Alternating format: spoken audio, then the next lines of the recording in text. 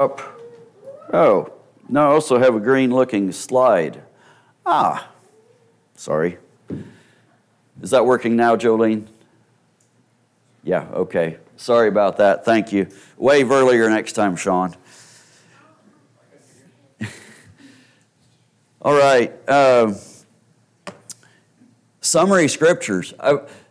This is one thing that fascinated me. Where is a good place in Scripture that just encapsulates the gospel, just in a short spot? And that was actually kind of tough to come up with. But I did find it fascinating. There are different places. You see one of them on the screen that does that in part. Titus 3. But when the kindness and the love of God, actually help me read that all together.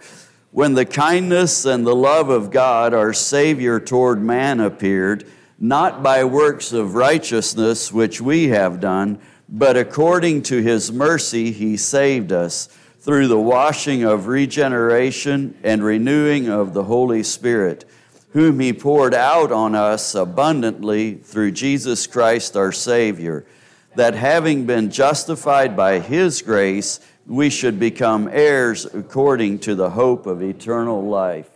And if you look at these verses, you'll see there are different components described. This is what the gospel is. This is the way God worked towards us. It's His kindness and His love.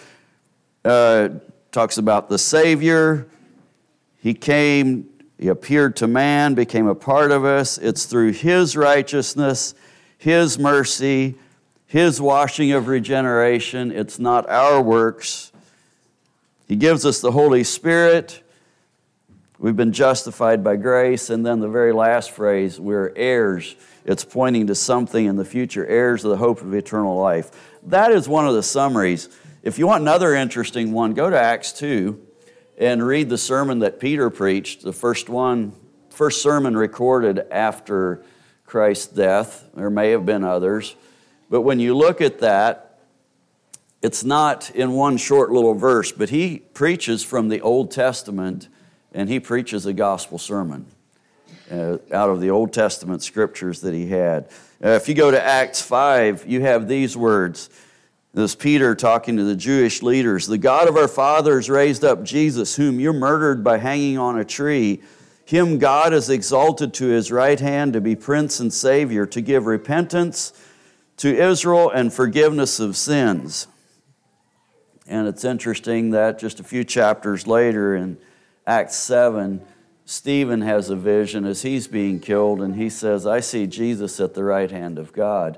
And it's at the tail end of him also preaching a sermon to them.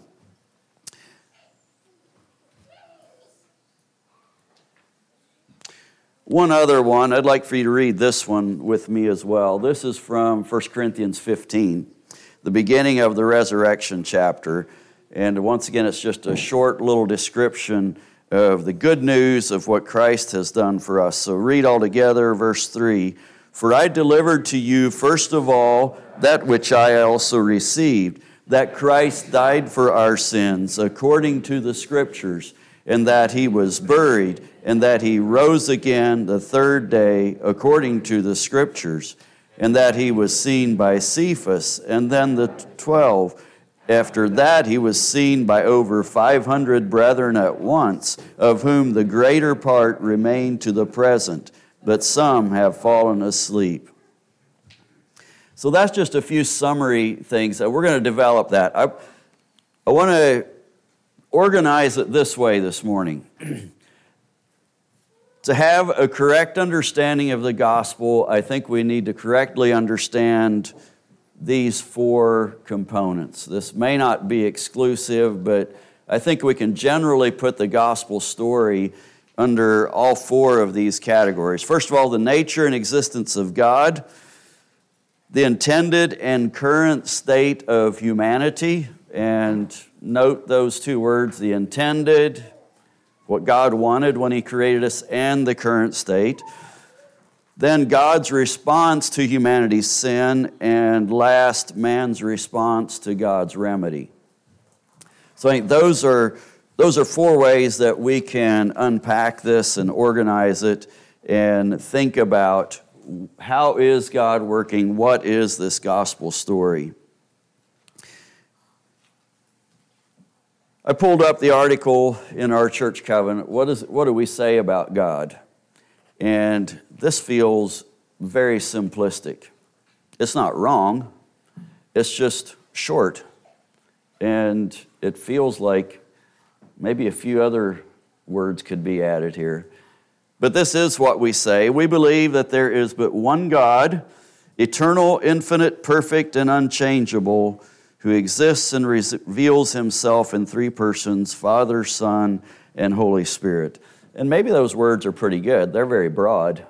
If you start thinking about what's it mean to be infinite and perfect, unchangeable, you can go pretty far underneath any of those categories.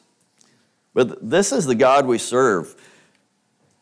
Infinite, eternal, perfect, unchangeable, creator, relational. Linford, I appreciate that part of what you brought out. God wants a relationship with us. It is so different from many religions in the world. We have a relational God, a personal God, and yet infinite, so much beyond. He's so small, he can live inside of us, so big, he's everywhere, however much sense that makes. He can be whatever. But he does want relationship with humanity. He is a being so incomprehensible that human vocabulary and understanding cannot entirely describe him. I don't think there are words enough to do that. You'll be familiar with this, omni, the omni words, omni meaning all. There's three of them we're pretty familiar with, and there's a fourth one I came across that I think is a very good addition to those omni words. I'd like for us just to look at them. We have the omnipotent, all-powerful description. Potent, meaning power, omni, all, it's all-powerful. There is nothing that God can't do. But I should qualify that and say there are things he will not do, because while he is capable of anything, he will not do anything that violates his character. He is always true to his nature, and all of that possibility remains within that confine of his goodness and righteousness. He's all-powerful. A few verses real quick here. Matthew 19:26, Jesus looked at them and said to them, with men this is impossible, but with God all things are possible.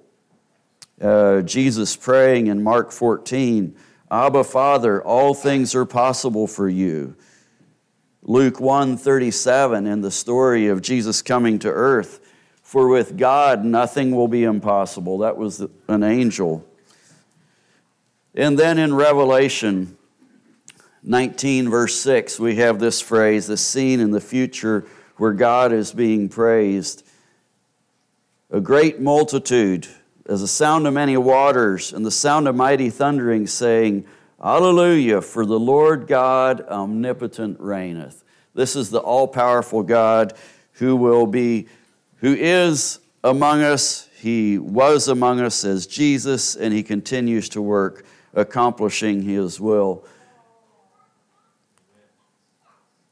He is omnipresent, omni, all present. He is everywhere present. He is always present. When you say all present, it has to do with time and place, all times and places. A few verses here. Hebrews 13:5. I will never leave you or forsake you. Verse 6. So we may boldly say, the Lord is my helper, I will not fear. What can man do to me? I feel like I missed some verses here. Maybe that's the only one I had. That is the only one I had there. There were other verses that I did not get into my notes. Omniscient, all-knowing. This has to do with knowledge. Job 34:21, his eyes are on the ways of man. He sees all his steps. Psalm 147:5, great is our Lord and mighty in power. His understanding is infinite. There's no end to what he knows. Hebrews 4:13, there's no creature hidden from his sight, but all things are naked and open to the eyes of him to whom we must give an account. 1 John 3:20, if our heart condemns us, God is greater than our heart. He knows all things. That's a sampling of verses. God is all-knowing. There's nothing that he does not know. And here's the fourth word, not as common, but I'd like to add it. Omnibenevolent. He is all good. He is supremely good. He is all of these other things, but he is a good, righteous deity. He is not an evil, malicious person, being, wishing ill on his subjects. That's not what he is. He is supremely good. He is righteous and holy. Matthew 19:17, Jesus interacting with a person who came to him, why do you call me good? No one is good but God, but one, that is God. Romans 2:4, or do you despise the riches of his goodness and forbearance and long-suffering, not knowing that the goodness of God leads you to repentance? In Romans 11:22, consider the goodness and severity of God. On those who fell, severity, but toward you, goodness, if you continue in his goodness. And that verse talks about both the righteous, holy aspect of God right beside his goodness. He is both. God can do anything. He is everywhere. He knows everything, and he is perfectly good. That must be understood to understand the gospel correctly. When you go to the arguments of agnostics and atheists and doubters, you will frequently find that they don't get this right. They have an incorrect understanding of God, and they believe they have reason for that. They don't see God with this picture. We need to keep rolling. What about man? He was created in perfection. He was ruined by choosing to sin. He became imperfect. He became subject to death. And we inherently carry a sin nature separated from God. That is a very, very short snapshot. I don't have the scriptures on the screen. I am going to read some of them. I'd like for you to hear this ruin that happened. Back in Genesis 3, after a perfect creation, we have this story. Now the serpent was more cunning than any beast of the field, which the Lord God had made. And he said to the woman, has God indeed said, you shall not eat of every tree of the garden?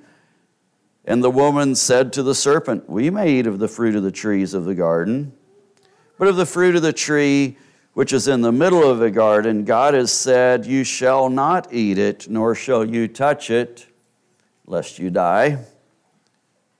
And the serpent said to the woman, and I find this really fascinating. From a human perspective, in hindsight, us looking back, what the devil said next was actually true, but it was incomplete, and it was giving the wrong idea. Here's what he said, you will not surely die, for God knows that in the day you eat of it, your eyes will be opened, and you will be like God, knowing good and evil. That was true. It's exactly what happened. And they did not physically die the day that they ate. But there was another kind of death that happened. Sadly, terrible tragedy for humanity. Sadly, they did eat, and there were curses as a result. Listen to the curses, skipping a few verses in the text there. Verse 14. First of all, to the serpent, the Lord God said to the serpent, because you have done this, you are cursed more than all cattle and more than every beast of the field. On your belly you shall go, and you shall eat dust all the days of your life. I will put enmity between you and the woman.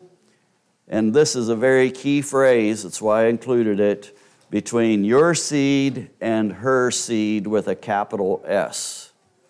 Jesus, the Savior. He shall bruise your head, and you shall bruise his heel. In that phrase, we can see already in this perfect garden, sin entered. God has a plan. He already knows where this is going. We're going to get to this in a little bit, talking about some more about that, God's knowledge of what was going to happen. The curse for the woman. To the woman he said, I will greatly multiply your sorrow and your conception. In pain you shall bring forth children. Your desire shall be for your husband, and he shall rule over you. Now, if we wanted to unpack that one a little, I'm not going to take time, but it's fascinating thinking about that curse and what it implies that the perfect creation actually was. What was humankind like before we were cursed? All we know is the cursed side of it.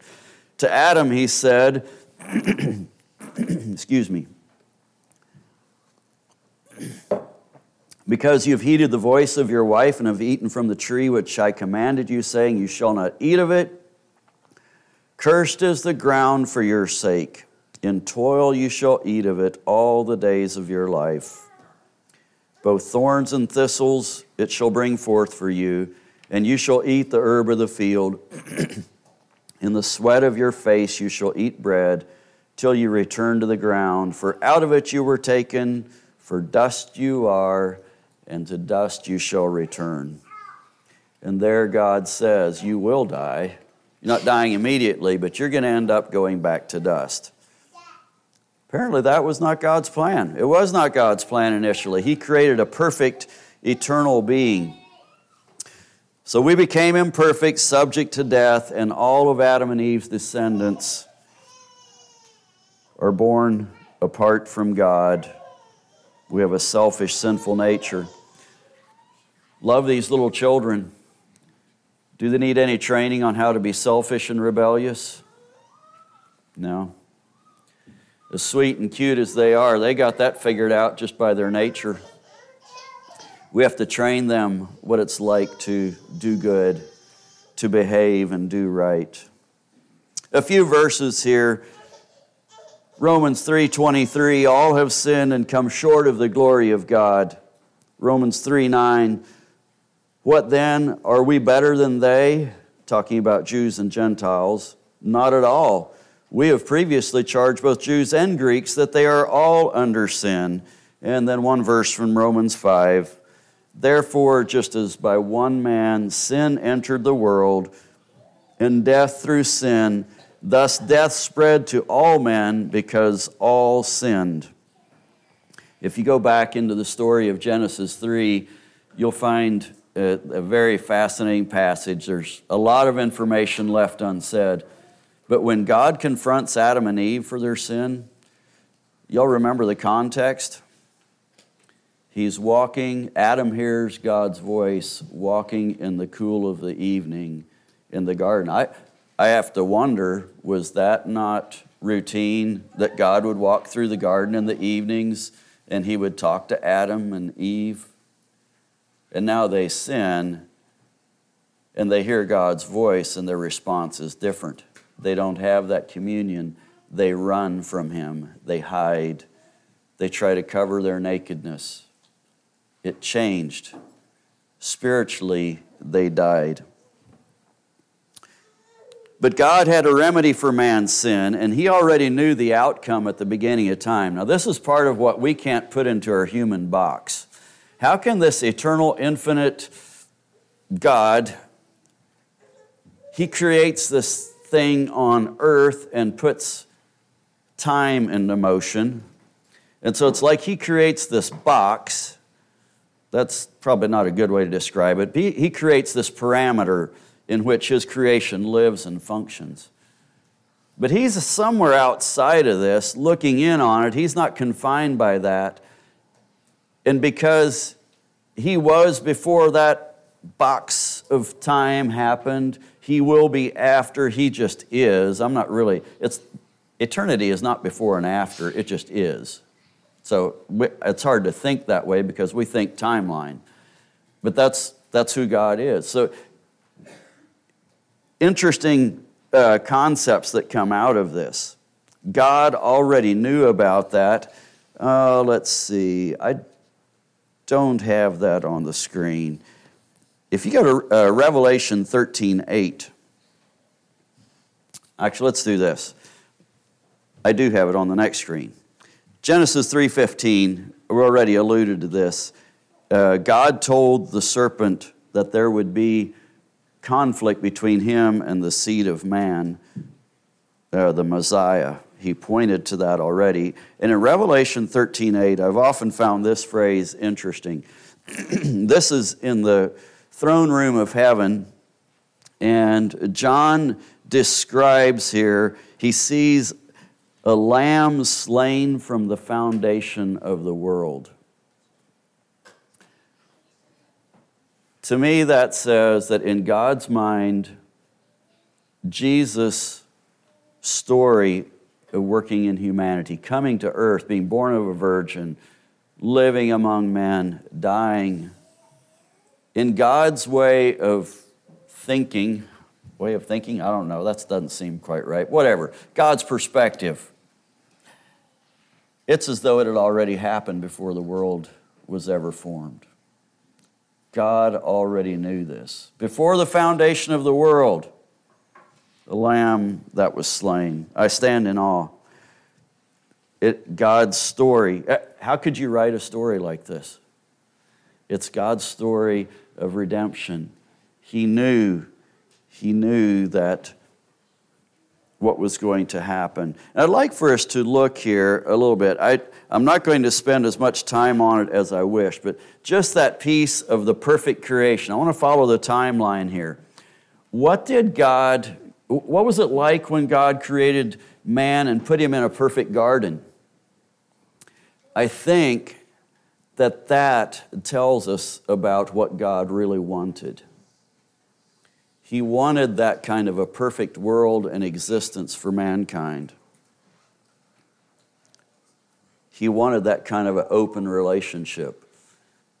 And I think that's a little bit what heaven's going to be like. Once again, a perfect place where everything that man needs, enjoyment of relationship with his Creator, that's where we're headed, and God's in the process of setting that right.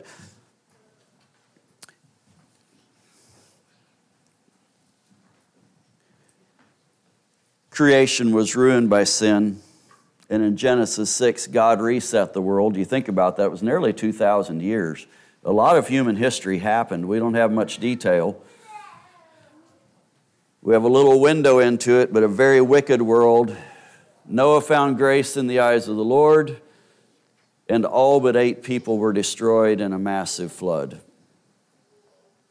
God said, let's start over with people. But it changed creation. Seasons changed, climate changed. Even the food that man was to eat changed. And once again, humanity started from a family. 6 chapters later, in Genesis 12, the population of the world is once again fairly significant, and God chooses one family, the family of Abram, and he says, I'm going to reveal myself in the way that I work with this family. And that's what you have for the rest of the Old Testament.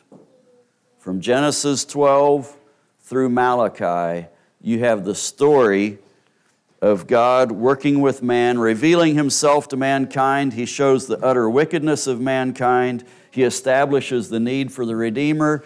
If you read in Galatians and in other parts of the New Testament, Paul describes this very well, where it's going from, we have this holy God, this wicked mankind, and God uses the law to show our sin. And he's bringing us the need for a Savior. And then we come to Matthew to Jude, And we have God's redemption story for humanity. It's not that it's absent in other scriptures, but this is a story of Jesus coming to earth and what that means for humanity. And then Revelation ends up with the description of end-time events before this is all set right again, and we're back into a perfect place with Creator God. So here's the takeaway from this. God, we have a broken relationship with God. God wants to restore that, and He made a way for that to happen. So here is a really brief summary of that redemption story. It's going to miss components. It's going to hit the highlights. This is what God did to provide a way for man to end that broken relationship and come back to Him. He sent His Son to earth as a baby, born of the Virgin Mary. That Son is Jesus. He lives among men, teaching, serving, healing them, giving Himself. Then He dies a terrible death. Unjust trial, but willingly gives His life. He's a sinless person, the God-man, fully God, fully human, perfect, sinless. Then He rises from the dead 3 days later. Hallelujah. This is the fun part of the story. And after 40 days, He ascends to heaven. And that's where He is today, interceding for us at the right hand of God. But that's not the end of the story. He's coming back, and He's going to gather His followers to be with Him forever. That is the nutshell view of God working with man. Hebrews 1:3, you've got to read this verse. Talking about Jesus, who being the brightness of His glory and the express image of His person, upholding all things by the word of His power. When He had by Himself purged our sins, He sat down at the right hand of the Majesty on high. Amen. I didn't focus on this. There's too many pieces. I feel like I'm missing it. How did God create man? God created man in His own image. God intended for us to reflect His nature and character. We're different from the animal world. A lot of similarities. Technically, we're a mammal by scientific classification. But we're not just an animal. God breathed into humanity the breath of life. There's an eternal aspect to it. There's a conscience aspect to it. There's a spiritual aspect to it that is different from anything else in creation. So, man's response to God's remedy. Let's talk about that. God provided a way. What do we do with it? And this is one I accept. I don't struggle with it, but I don't really get it. I do, but I don't. Why did God have to make people as creatures of choice? He could have made us robots. He could have said, let's just make things that praise me, that follow me. But there's something of relational depth that happens when there's choice involved. When somebody chooses a relationship with you and chooses to love you, that's different than robotic relationships.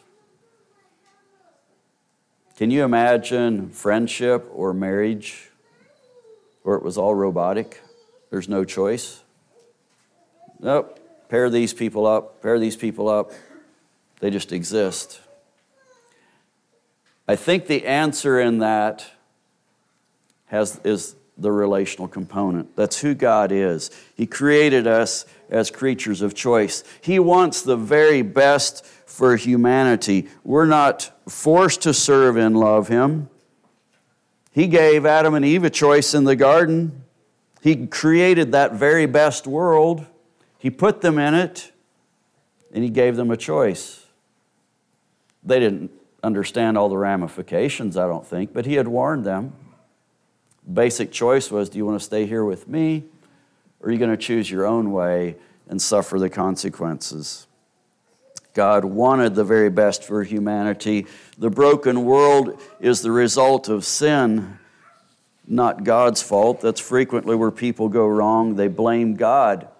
No, God chose to create it that way. It's true.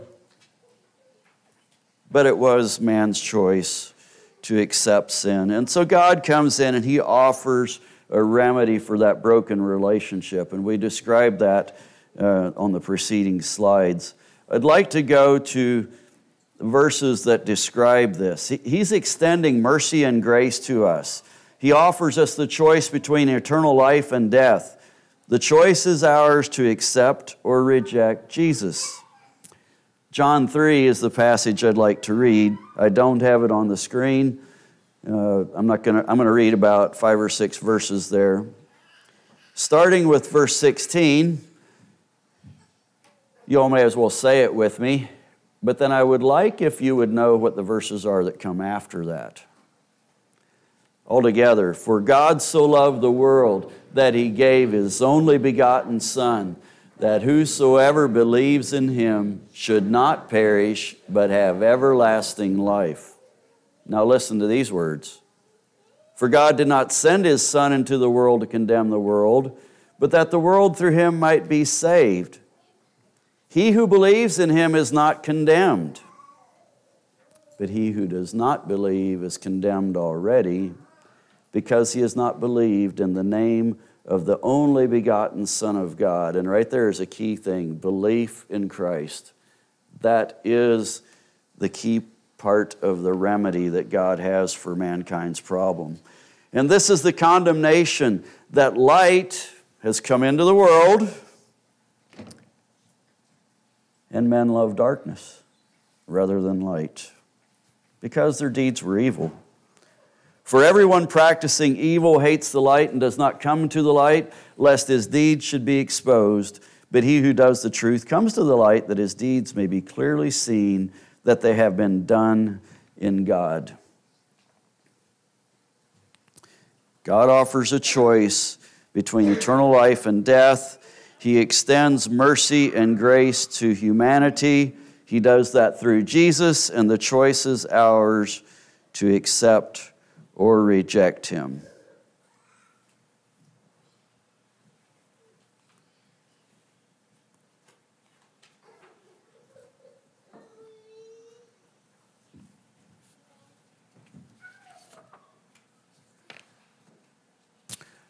I see I missed the screen. I wanted to have on the screen. So you'll have to listen instead of look.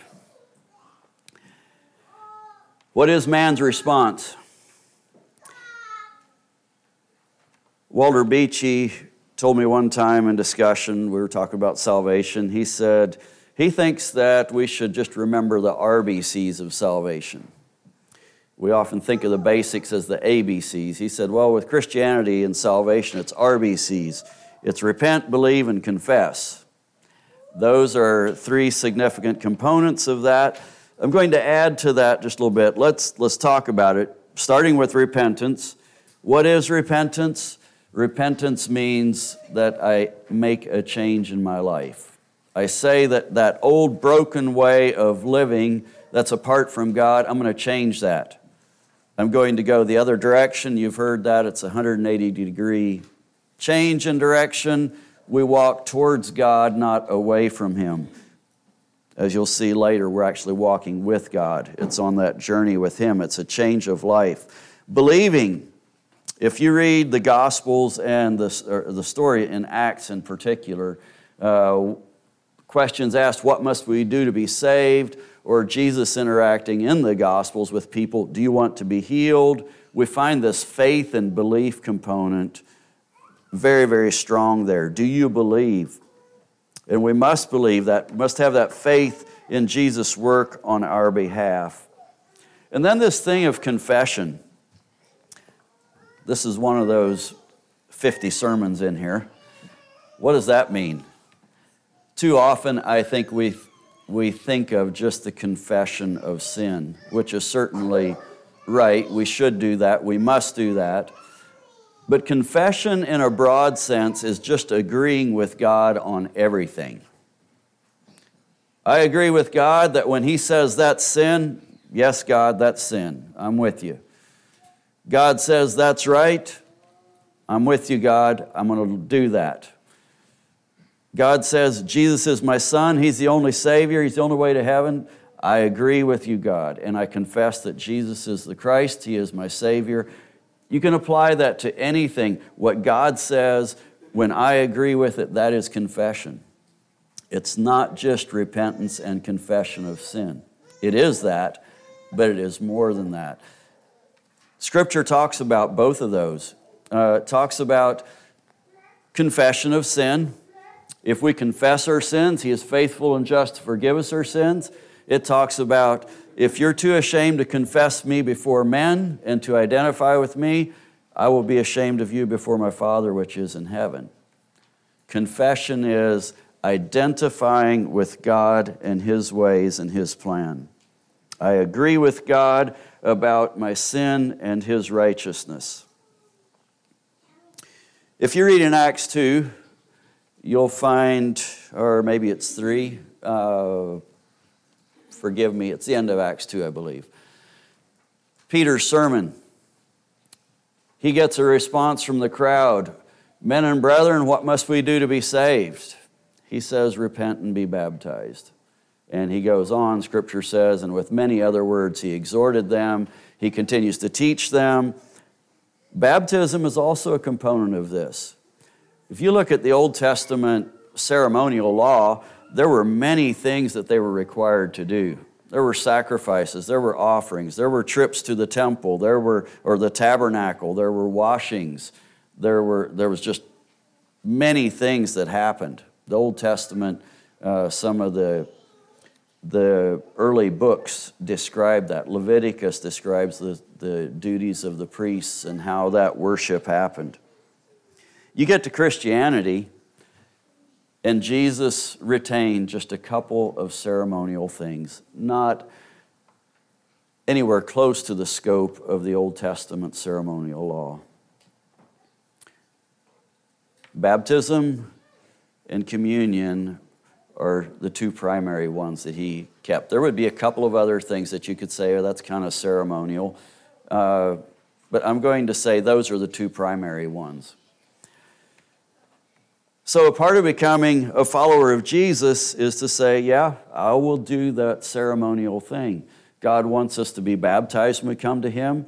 I think one of the reasons for that baptism is He wants us to publicly mark our identity with Him. Romans talks about us being buried with Christ in baptism. It is a mark of identity. We become Christians, we follow Christ. We follow through with that to identify, I am a follower of Jesus. Which leads me to the last thing. It's repent, believe, confess, be baptized. And our Protestant friends, I think, frequently miss this, at least in practical ways. That is, I follow Jesus. There's a couple of things in greater Christendom that push against this. And I say this not as criticism of them, but rather as a warning to us that we don't fall in those same misunderstandings. The two things that I see in Christendom that push against following Jesus as a matter of daily life is either the once saved, always saved mentality where salvation becomes a one-time event. I said the right words at the right time, and I'm good to go. And that's their oversimplified description of salvation. Now, many of them would not agree with the ramifications of that. I've heard this said, at least in some circles, they would say, people that then don't follow Jesus, well, they never were saved. Okay, whatever. But that once saved, always saved does have those ramifications. The other is a sacramental view, where we go through the right motions. This would be seen in the Roman Church in particular, where people can go through motions throughout the week. They live their life. They come to the priest. They confess their sins. They say the right prayers. They take the sacraments, and they're good to go again. Those are the ditches, I believe. The true gospel is Jesus coming into the life of a person and transforming them from the inside out, where our broken hearts, our wicked hearts are changed. It's not just something we do, it's who we are. I become a follower of Jesus, a lover of God and His ways, and for the rest of my life, I walk with Him. I do that imperfectly because I'm human, and He's in the process of redeeming me. But that's my heart. That's my goal. I'm following Jesus. I'm going after Him. Man's response is a lifetime commitment to follow Jesus. It's not compartmentalized. It's all the time. It's all of life. It's every situation. It's every relationship. Doesn't matter if it's in the walls of your home, if it's in your business world, if it's in your hobbies. It doesn't matter. If you're a follower of Jesus, it affects everything. It affects the things you think. It affects what you do. It affects your life goals. And everything becomes subject to, I'm agreeing with Jesus. He's my Lord and Savior. I'm identifying with Him, and I'm going to follow Him. Titus 2. For the grace of God that brings salvation has appeared to all men, teaching us that denying ungodliness and worldly lusts, we should live soberly, righteously, and godly in this present age, looking for the blessed hope and glorious appearing of our great God and Savior, Jesus Christ, who gave Himself for us, that He might redeem us from every lawless deed and purify for Himself His own special people, zealous for good works. Does that describe you? Do you look at yourself as a special people that God is purifying for Himself? That is amazing. That's who we are as followers of Jesus. That's how we ought to view it. When we break that out into compartments, we err and we lose sight of what the gospel really is. I'm going to end there. There are other things I would love to develop and discuss, but what does that mean to follow Jesus? We can talk a long time. We have a responsibility to God, first of all. We have a responsibility to our families. We have a responsibility to the church. We have a responsibility to our unsaved neighbors around us. As we're following Jesus, that informs the way that we do all of those other things. God bless you all as you follow Him, as you seek to live the gospel. Let's pray. Thank you, God, for today, for this glorious gospel that you've given us. It is so complex and so broad, and there's so many things in it, we can't possibly get it all covered. For sure not in one time. I don't know if in a lifetime. And yet you continue working and redeeming and changing. And I just pray for grace for us to follow you and allow you to transform us, to change us into your own image. We want to follow you in obedience in every way. Lord, I just commit each person here to you this morning. I ask that in every way we would be sensitive to your Spirit,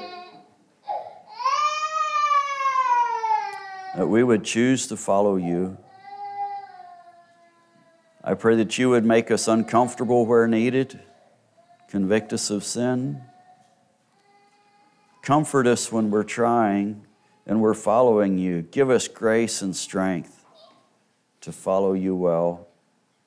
And I just pray that you would meet the need of each person here today, that you would bless them with wisdom in how to follow you. In the name of Jesus, amen.